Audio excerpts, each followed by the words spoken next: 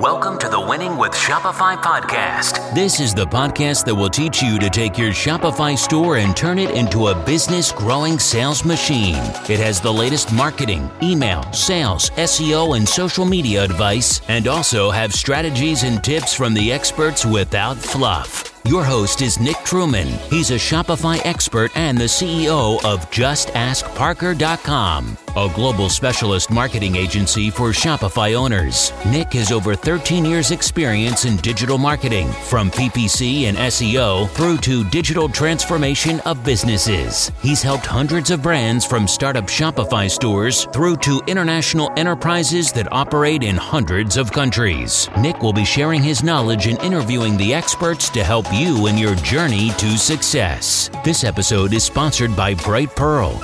Bright Pearl is a platform that helps Shopify-powered businesses like yours streamline everything that happens after a customer hits the buy button. Download Bright Pearl's free guide to automating your e-commerce orders now and discover how you could save tens of hours every single week with a few simple changes. Head to brightpearl.com/life is short. Also, don't forget to subscribe to this podcast so you never miss an episode. Now, here's your host, Nick Truman. Hi everybody, and welcome to another episode of the Winning with Shopify podcast. Today, I'm delighted to announce a new series that we're going to be going through for the next few weeks. I think we've scheduled about 3 so far, possibly 4, so do stay tuned for that. And we're doing this in partnership with our lovely partners at Bright Pearl. So if you've been listening to the podcast for quite a while, you'll know that we've done a few different series with Bright Pearl because there's so many different areas that they get to cover, especially with their partnership with Shopify. So if anybody's not tuned in before, my name's Nick. I'm the host of the show here. I also run a couple of businesses that you might have heard in the intro or will hear on other episodes and that sort of thing. And before we dive in, if you want to hit the subscribe button, please do. It really helps support the show. And I've been reading through some of the reviews recently as well. And I'm yet to have a really, really bad review that's offended me. Please don't go in there and try and do that. But do tell us what you think and please be as honest as you can. This show is designed for Shopify store owners. So the more information you give us, the better. So without further ado, we're going to dive into this new series today. So today's going to be part 1. And the new series is all about automating your Shopify store so that you can scale it up. So we're going to be looking at lots of different tools, different ways that particular Shopify stores have managed to get the foundations in place and start to scale. We're also going to uncover some of the challenges they've been through as well. I've got 2 very special guests today, and anyone that's tuned in for a while will know that normally I have 1 guest, and when we've had 2 before, we've had them one and then the other. So today's going to be a little bit different. Their names are Jessica and John. They're from a business called trueCABLE based out in the US, and they are obviously a Shopify store as well. So without further ado, welcome to the show, Jessica and John. Hey, Nick. Thanks. Happy to be here. Yeah, thanks for having us today, Nick. Cool. Well, it's great to have you both here. And just before we dive in, we always ask the golden question. I think, Jessica, we're going to pass this one over to you today. Tell us about trueCABLE. How did it start? What do you guys do? And how does it all fit together? Yeah, so we started trueCABLE to shake up an outdated industry, low voltage supplies. So we deliver high quality products, low voltage supplies direct to consumer. So we're providing Ethernet cable, tools, accessories, everything you would need to do a data networking project. All our products are fully certified. We test them together as a system, but we're also creating an experience. So we've got our Cable Academy with educational content on our website that shows you how to use the products we sell. Nice. And we'll probably dig into the Academy a bit later because that sounds like an amazing piece of marketing activity. So we'll probably come onto that a little bit later. But then a question for either of you, so whichever one of you wants to pick this one up.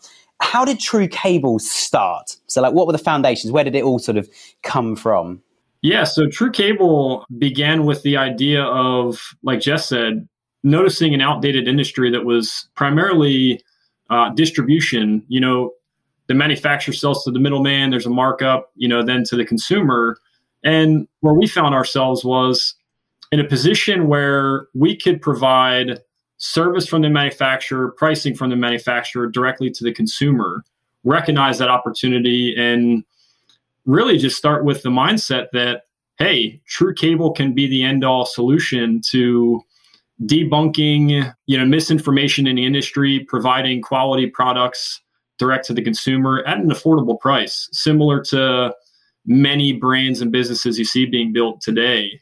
low voltage supplies just fell into our laps as an opportunity that we thought we fit best with. What I love about what you've just said is it's counter to what I've seen quite a lot of, especially with the growth of Shopify. And what I've seen quite a lot is a lot of businesses, they just kind of go, oh, that looks easy. Let's find some products, put them on a website and see if we make any money. Whereas actually what you guys have just outlined with both of your introductions to the business is actually you guys instantly set up to solve a problem, didn't you? There was a clear issue in the industry and you highlighted the industry and instantly got out there to solve that. You almost had a mission before you'd even probably got the first product on a shelf. Is that a fair assessment? Absolutely. And Jess and I both have experience in the wire and cable industry, and providing that service to the end user where it's a, end-to-end solution, products are tested as a system, qualities, fact checked and spot checked regularly. We're able to pass on the level of service that we want to the end user, the person that's going to be installing it, whether they're a DIYer or a certified installer who does this daily. We have the ability to provide whatever's needed for anybody and everybody that comes to our website. Sure. And I guess, as somebody who runs a business, I've had my fair share of, in the UK, we call them IT people, my fair share of people trying to cable things or, as an end user's point of view, I just want a cable in my computer that gives me internet, or more likely in these days, I need to plug into an intranet or do things wirelessly. And I think what I love is you mentioned about the end-to-end testing as well. And I think, again, so many businesses, they just kind of go, anybody could almost go, all right, well, we could buy lots and lots of old cables or new cables at a really cheap price from any country around the world and ship them to, customers as cheaply as possible. Whereas you guys, it seems to me like you've obviously got a proper brand positioning behind it, that it's not just the case of we'll just get any old kit and sell it to people and they can choose what they want. You're almost trying to provide more of a solution than just some products that somebody else can kind of click together and plug in together. Absolutely. And then, like I said, the education behind it, because especially now with everyone working from home, kids are doing school from home. There's a lot of our customers that are coming to us DIYers. So we try to answer those questions and then make that solution as easy as possible. Sure. And I think, home working has definitely been a challenge. And I've had my own staff. I think we've probably ordered computers for half the team, brand new computers, because of technical issues or something's gone wrong. And because people are at home, it's not as easy for somebody in our IT team just to go and have a quick look or to drop in and just check on them and, find a solution. Because they're at home, it's much more difficult. It's, phoning up over video call to say, show me how you've wired everything together. And it's a much bigger challenge now, isn't it? It's almost like instead of having an IT person in the office, you've got 100% of your team now are IT people, but they're all looking after themselves. And so making sure somebody has good internet and that kind of thing can be a real challenge. Absolutely. And Nick, something to add to what Jessica mentioned, the cable, Ethernet cable that we sell, that was the start, the primary focus for the business when trueCABLE was started 5 years ago. And what's happened over time is just simply listening to customers, and really anybody can pick off products and cross-sell products that work together. But to Jess's point, we take it one step further. We do all the quality certification testing in-house to make absolutely sure that the cabling tests out with the connectors that we sell, the keystone jacks test well with the tools that go with it. It really is an end-to-end solution, and we're providing that absolute guarantee that if you buy our cabling with the connectors or keystone jacks and tools, it's going to work as a system. So that's the real differentiator for what we've been able to accomplish here with the help of Brightpearl, the help of Shopify, and just, good old-fashioned teamwork. Sure. Well, let's talk about technology then, and specifically about marketing, because again, it sounds like you guys have quite an interesting story, and I really want to unpack what some of those challenges were, as well as some of the big successes along the journey. So you mentioned, you guys have been running for about 5 years. Tell me about your first website. What did that look like? What platform was it on? How did it work? We've had multiple iterations of our website until we felt like we got it right.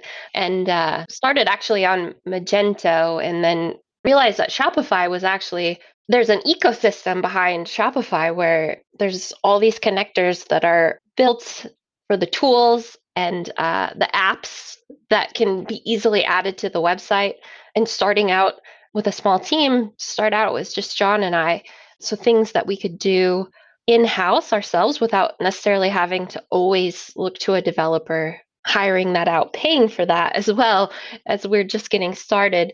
Shopify just seemed like kind of a plug and play solution for what we needed. Sure. And you mentioned about the development time of Magento. We have quite a few clients that are on Magento, mostly on Magento 2 now, given that Magento 1 has sort of fallen completely in the bin. But we do find with those guys, all of the marketing managers and marketing team that we work with, almost all of them are actually developers. They have to learn bits of JavaScript and code to try and make them work. Whereas, as you've said, there's this whole, I love the term ecosystem on Shopify. Everything just works. So one developer will build an application once to make it to actually work and integrate with Shopify. And now it's available at a small price per month for lots and lots of people to use that same integration. So how long were you guys on Magento for before you then moved across to Shopify? Was that quite an early decision, or was that something that was 2 or 3 years sort of into the journey? We had a slow start, Nick. So actually that Magento site never actually came to fruition and went live. Quickly realized that it was going to be quite a challenge. So made the pivot over to Shopify early on. Rewinding time, thinking about what that process looked like was we were happy with the framework and UI for the front end of the website for Magento. We just weren't happy with the back end work that would be needed. And, if I can recall, it's you almost tried to figure out, scalability of the business. And, if we were to stick with Magento, what would a developer cost? What would all the things in the background cost to help us keep up with growth month over month? And looking at Shopify, specifically, we're Shopify Plus, it does have a high cost per month, comparison to maybe what a developer might cost to maintain a Magento site or an open source platform. Software as a service just makes it super easy for us, and it fit what we needed at the moment. And it's still, to this day, functionality wise has gotten us everything we need from point A to point B. So I'm thrilled. It just enabled us to get up and running so much quicker than, to Jess's point, Magento. We just kept being faced with challenge after challenge or roadblock after roadblock. Sure. And I think hitting all those roadblocks before you'd even launched, that it's very similar actually to Gymshark's journey, which is, I don't think it's on record, but we're all pretty sure that that's where Shopify Plus came from, was Gymshark trying to launch a Magento store, it failing, and Shopify then saying, well, do you know what, we'll build a Plus version, which is now called Plus, we'll build a better version for you. And I think it's interesting to see how far, in a way, how quickly you made that decision, which was good, to move across to Shopify. And as you say, with scalability, with Shopify, if you had 1 million people hit the site today, it's, that was higher than normal. That's not going to cost you any extra money in servers. The website's not going to fall apart. We had Shopify themselves on back in December, and over Black Friday and Cyber Weekend, they said that Shopify had I think it was 100% uptime in the UK, which was phenomenal. Black Friday is huge here now. We very much followed you guys from across the pond in that sense. And it was just amazing to see how it was 100% pretty much uptime across the whole of Shopify.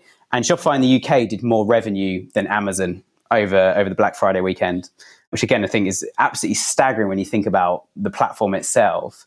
But bringing this back to marketing then. So Jessica, I love asking this question to store owners. What was your first marketing campaign when you launched your Shopify? What was the first campaign you ran on that, and how did it all go literally on day one? Oh gosh, that's thinking back. Honestly, I think we were just so happy to have a website. We gave it a few weeks to just make sure, is this thing real? Is it all going to work? And then took advantage of those discount codes. We've been building up our email list. The business got started on Amazon, and Amazon still continues to be a big portion of our sales. So I think, building that email list through the website as well, capturing who the customer is, getting them to come back with those promo codes. That's something we've continued to do just because that's also an owned channel in addition to the Shopify website. We own the customer experience. The email list, we own the experience with that as well. So thinking back, I'm pretty sure it was probably a promo code of some sort for discounts on the site. Yeah, and we were utilizing MailChimp, which doesn't have a terribly strong integration with Shopify. And we quickly started to research what email marketing platforms worked really well with Shopify and our other platforms, and came to find Klaviyo, if you're familiar. Yeah, Nick, I mean, Klaviyo has just been brilliant, as far as communicating with our customers, like abandoned shop or abandoned cart email flows, returning customer email flows. So I think that's one thing that Jess and the marketing team do a great job of. I think with a product like yours as well, it's not something that would particularly lend itself to, in the traditional sense, in a sort of Instagram, person laying on a beach with an Ethernet cable. It's a very, very different type of product. And I imagine a lot of your customers are B2B, aren't they? They're businesses, or perhaps one-person businesses or larger organizations ordering things for the company. Is that correct? Yeah, definitely. Anything from larger low voltage installation companies down to churches installing all their IT equipment, car dealerships, which is kind of a lot of our DIY customers is actually their business owners trying to do their own projects. Interesting. So I think in a sense, as you mentioned about the email side of things, so certainly abandoned basket flows, I think it's interesting to then think about how that's probably working for your particular customer, given that businesses are unlikely to purchase something on their first visit. This isn't an impulse buy. This is probably something they've thought, do you know what, I should probably fix this problem, or we need better infrastructure. Where do we start? One of the statistics I read, which I'm pretty sure was based on US data about 2 years ago, was that in a B2B journey, in a business-to-business transaction, 70% of the journey is just purely Googling and reading up on things, searching the problem. This is my problem. What can I do about it? What are the options? And then the last 30% is the actual sales process, as we call bottom of the funnel. They're actually looking to make a purchase or start engaging with a salesperson. So you mentioned the academy earlier. What other things, or tell us about the academy and any other bits that you're doing to engage people in that exploratory process then? Yeah, I actually sent out a report from Google Analytics yesterday to the team. We've got loads of different articles, videos, infographics there in the Cable Academy with how to kind of, like John was saying, maybe debunking some misinformation in the industry. And it continues on that Google Analytics report. Our top 50 pages getting traffic to the website, they continue to be those articles in the Cable Academy. So we're really pushing content to drive traffic to the site. I say we want to become an authority in the industry, place that people can look for information about their projects, about the products we sell. So we're providing value, and hopefully while they're there, they pop in and consider buying some of our products. What the Cable Academy does really well is it builds the customer's trust, right? They find us organically through a search, what is Cat 6 versus Cat 6A? They come to find our blog at the top page of Google. Click on it, they read, they watch the video, and then, oh, by the way, it looks like trueCABLE also sells a full end-to-end solution. Here's the cable I need, here's the connectors I need to terminate with it. I've got everything I need. That initial phase of how they find us and then purchase what they need is just the cherry on top. We're not just here to sell products. We're here to educate as well. That's just as important as helping our customers with what they need. And how important, and I know the answer to this, but I'm going to ask it, how important is that part of the journey, do you think, or know, to your customers? Like, I'm not going to ask what would happen if you didn't have it, but, how important is it to the journey? Do you think that is the difference maker for you guys, the sort of USP of we give you so much information and then, as you say, the cherry on top? Would you say that is the most important part of the marketing strategy then? I would say yes. That's a big part of the focus and where we spend a lot of time every day. The team spends a lot of time putting that content together. And like I said, it's driving a lot of traffic. We are competing against a lot of well-known larger brands in the industry. So trying to kind of put ourselves in there, build that trust, like John said, has been huge. And answering customer questions, it's helped on the customer service side as well. Just like, what do I need? What do I choose?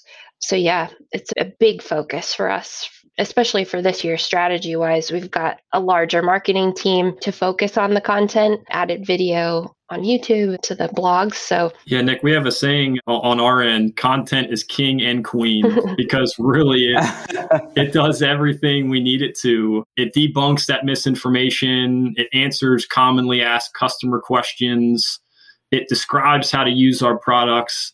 I mean, what we've simply done is look out on the internet, listen to our customers, research, technical specifications, and we try to keep a backlog of content that we can just continually pump out each week, whether it's written content, infographics, video content, you name it. It's all necessary to continue to grow this business and scale it to what we think it could potentially be. Sure. And I guess a really big question here, how do you come up with the content? Like, is there a big calendar, or, do you guys find those days where you're sort of scratching your head going, how on earth can we talk about Ethernet cables again? And how do you actually come up with that content plan? Because I know a lot of our listeners will be having that kind of issue, sort of, I don't know what to talk about now, I've run out of ideas sort of thing. So we actually hired someone who has industry experience. He has a background in installing the products we sell, because exactly, Nick, John and I early on scratching our heads, like I always say, we kind of sell an unsexy product. It's not Sure. something that is easily lent itself to exciting pictures on the beach or something, like you say, or influencers or holidays, or it's not an emotive product in that sense, right. Is it? So we listen to our customers, and then also just driving from that in-house experience with Don, who's been with us for a couple of years now, and it certainly takes time to kind of build up that backlog of vlogs. So yeah, and Don actually has an interesting journey. I'll give Jess, she deserves tons of credit here. Don, our technical representative for trueCABLE, he was actually a customer before he was a trueCABLE employee. He left I want to say it was about a 3-paragraph long review raving about one of our Cat 6 direct burial products, included pictures, and Jess took note of that and actually reached out to him directly to see if he contractually wanted to write blogs for us on the Cable Academy. That contract, 1099 contract, turned into a full-time position with trueCABLE. And yeah, Don does a great job along with everybody else on our team to keep that backlog of content. And I guess to not give away too many secrets, but give you an answer, just scraping the internet. What are our competitors writing about? What is the industry talking about? There's so many websites that you can visit and so much information online these days that it's just about staying in the know within your industry, seeing what opportunities there are to maybe talk about misinformation, utilizing our industry as an example. Copper-clad aluminum is sold too often on Amazon. It's a non-compliant Ethernet cable made of, well, just as it sounds, copper-clad aluminum. Here at trueCABLE, we only sell solid bare copper, which is fully compliant with ANSI TIA standards. So having an opportunity to speak about the differences between copper-clad aluminum and solid copper, that's just one example that we hit on in the Cable Academy. I think it's an amazing journey you've been on. And I love the fact that he came from a customer review. And I'll be honest, it's the first time I've heard of it coming exactly from that sort of thing. But I think it sounds like you've absolutely nailed it in terms of, how do you come up with creative content? Well, get a user of the products to come up with it. I think we've spoken a lot in the past about focus groups, and quite a few Shopify store owners have spoken about the need to engage with customers. But also something that popped up a couple of weeks ago in our team was talking about unique ways to engage with customers.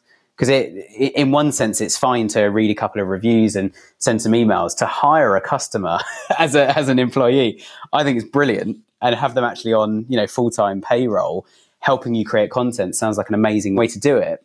And I guess next question then is going to be around, we've got all these new customers coming in, Shopify is there as the front end system for your website. So your website's not going to go under, it's not going to disappear. It can house all of that content as well. What other stuff is going on in the background? And, we're not going to beat around the bush. Brightpearl are sponsoring this and you guys are a Brightpearl customer.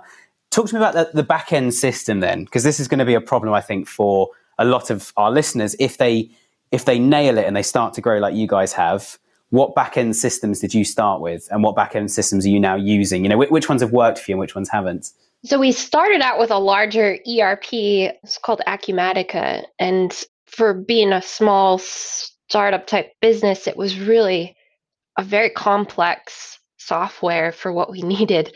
We knew we couldn't continue to do development for these connectors to our different platforms, Amazon, eBay, Shopify. It would take a lot of time and a lot of money, a lot of effort to build those connectors. And we needed something fairly quickly so we could keep business moving. So did a lot of research and found Brightpearl as an option. And the thing that really caught our eye is just all these integrations they have to different sales channels through inventory management, order entry, shipping. We were manually entering all the orders into this older ERP system, which took loads of time. And John and I knew if we continued to scale, that was not sustainable. We would have had to hire more people, or we needed to automate. And just using technology to work smarter, not harder, really made sense. So the Brightpearl team was great as far as onboarding and getting those integrations set up. Yeah, it's almost like the similar situation we found ourselves in with Magento and Shopify, right? It's almost two different ways of going about it. Do we want to hire developers to maintain in the background Magento? Same goes with Acumatica. We would have needed a separate development team to build those API integrations. And what stood out to us about Brightpearl was those out-of-the-box functionalities that we so desperately needed to move the needle forward with this business. They were already done, and they were bulletproof integrations with the channels that we needed most. Amazon, Shopify specifically. eBay is another sales channel we utilize, but Amazon and Shopify, just the initial call with Brightpearl's team, we got a sense that those were just so well vetted out and integrations that could take this business to the next level and we could continue to scale with. Sure. And I think it's interesting as well that you talk about the fact that and we mentioned this already, the integrations were already there. One of the phrases I use a lot with our clients is, okay, we found a challenge, we found a problem. How much bigger is this problem going to get if we see success elsewhere? So if the marketing is a success and all that content you guys are creating and brings in more customers, how big a problem is the inventory system going to become? Or, you're not the first person as well to say even recently that there was a time where we were manually entering customer data into our ERP system, or we've got a couple of B2B lead generation clients. We help them generate more leads and people filling out forms, that sort of thing. And one of them, for example, we found that they were manually entering in every single inquiry into their CRM system. And we sort of said, well, could we just integrate your CRM system with the website? And we're using WordPress. Your CRM system has a WordPress plugin that's automatically updated for us. Same sort of thing, that you guys have experienced with Brightpearl as well. And you plug them in together, it saves everybody lots and lots of time. But I think the other thing as well is the more integration you have that's, as you say, pretty bulletproof and quite automatic, the more of that you have, the less issues you'll have down the line as well with somebody typing something in, manual mistakes being made and problems. And we only need to run an e-commerce business for a day to know how easily it can all go wrong. If a customer's product doesn't arrive or they don't get an email confirmation, or especially for a business customer, their invoice doesn't arrive, you're going to start getting complaints and things coming in. And so how much of a change did you see as well probably a question for you, John, on customer service side, how much of a change did you see when you moved to Brightpearl then in terms of the kind of questions and feedback you were getting from customers? I mean, we saw a tremendous amount of success because Brightpearl's integration with Shopify specifically, and also Amazon from a fulfilled by merchant standpoint, it enabled us to translate on-hand inventory from our Kansas City warehouse to both Shopify and Amazon so that we didn't overpromise and underdeliver. If we were falling short on stock levels for specific SKUs, we could embed functionality to show customers, hey, only 19 available, purchase, soon before it runs out. That sort of functionality was a dream to us before BrightPearl came into play. I think as well with things like that, like I said already, I can only imagine what your customer service teams were like if you suddenly sold 20 products to 20 different customers that you just didn't have in stock. I mean, it's the kind of, it's the marketeer's dream, and the customer service or the fulfillment side of the business is hell, isn't it? We don't want to sell products we don't have. Absolutely. And what BrightPearl does really well is it enables us to stay lean, right? From a customer service standpoint, from a warehouse standpoint, every which way you look at the business, it automates functionalities to a level that just helps us remain lean. It's been a huge part of our success, honestly. I give BrightPearl, it's one of the main foundational pieces of the business today. We have quite a tech stack on our end, but BrightPearl is a huge chunk of that foundation. Cool. And I guess one of the other questions as well that's, and I've certainly learned a lot about BrightPearl, running so many sponsorships and series over the last year or so. For example, with BrightPearl, so what happens when it all goes wrong? Like, how much does BrightPearl kick in if, say, a customer ordered a product that for whatever reason wasn't in stock or it wasn't going to be delivered on time? How much of the functionality of BrightPearl have you guys utilized then to deal with that problem, to turn what could turn into a customer service nightmare, to keep it managed, keep it under wraps, and keep it clear as to, where is the product and how long is it taking? Yeah, so we utilize integration on the operations side, and I'll let Jessica touch on this, ShipStation. So ShipStation integrates really well with our warehouse team and BrightPearl back office, so that, say, a customer orders a product from us on Shopify, that flows into BrightPearl. Once the goods out note and packing list is created for the warehouse to do their thing, that flows into ShipStation. Once the product is marked as shipped, tracking information then flows from ShipStation to BrightPearl to Shopify. That continuous cycle of automation for the customer experience, the only way we can do that is through these integrations that, again, we stumbled across with BrightPearl. They were already pre-built out of the box, and we right off the bat started taking full advantage of those. Yeah, and if I could add to that as well, on the operations side, we also use the warehouse management system through BrightPearl. So this is a separate software add-on to BrightPearl that our warehouse team uses they scan the barcodes on the products, so they're making sure that the right products go out. All of the order information is there in ShipStation for them. There's no manual entry, so there's no fat fingering a zip code or an address. It all gets to the right place. And then we do weekly cycle counts of our inventory as well, so we know that the information in the system is accurate to what is actually on the floor, and that's getting pushed out to the different sales channels. So it's really just helped us keep accurate inventory information to prevent overselling or overpromising customers. So I can't actually think of an instance recently where we've sold a product and actually didn't have it on the floor. Our warehouse team does a great job. Amazing. I mean, again, it's really good to hear, actually. And I laugh slightly because I love the phrase fat fingering. It's exactly what I do when I'm tired now on my phone, on my iPhone, just when you're trying to type stuff. But I think it's amazing to hear just the way that you guys have solved some of the challenges. And you use the word lean, talk about the business model, and I think that's absolutely key. So what, I guess, big question to kind of start finishing off then as we come into land. What's next? How are you guys going to keep growing now? Are you very much in the belief that you've got the right tech stack in place now that, if you doubled, tripled, quadrupled your orders in the next few months, that wouldn't be a problem? The warehouse would be a bit busier, but we've got the technology to support that. What are the next sort of few stages for you guys? Obviously, without giving away any trade secrets, but what are the next few stages looking like for you guys? Yeah, it's a great question, Nick. I think it starts with just continuing to listen to our customers, right? We consider ourselves an end-to-end solution, but as new products come in the fold, how can we be at the forefront of the products that are needed in addition to what we already carry? So I think a lot of future growth comes with product development, but also leveraging the tech stack that we have, as new functionality. That's the beautiful thing about software as a service is Brightpearl, Shopify Plus, they're constantly working to improve their platforms. And it's what's so interesting about software as a service. You just pay month to month, but in the background, there's so many people, developers, salespeople, you name it, developing those tools to make them better.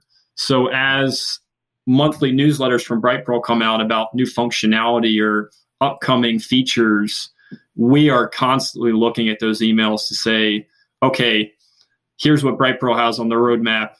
In 3 months from now, we'll be able to utilize a feature that we don't currently have.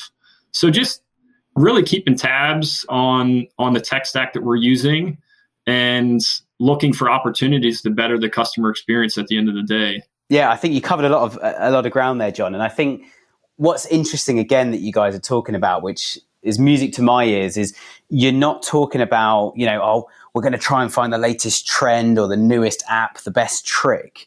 What you're talking about, which I'm a massive advocate of, is just good old-fashioned marketing. We're going to listen to our customers. We're going to pump out things that are relevant to them. We're going to answer their questions. We're going to provide the best experience we can.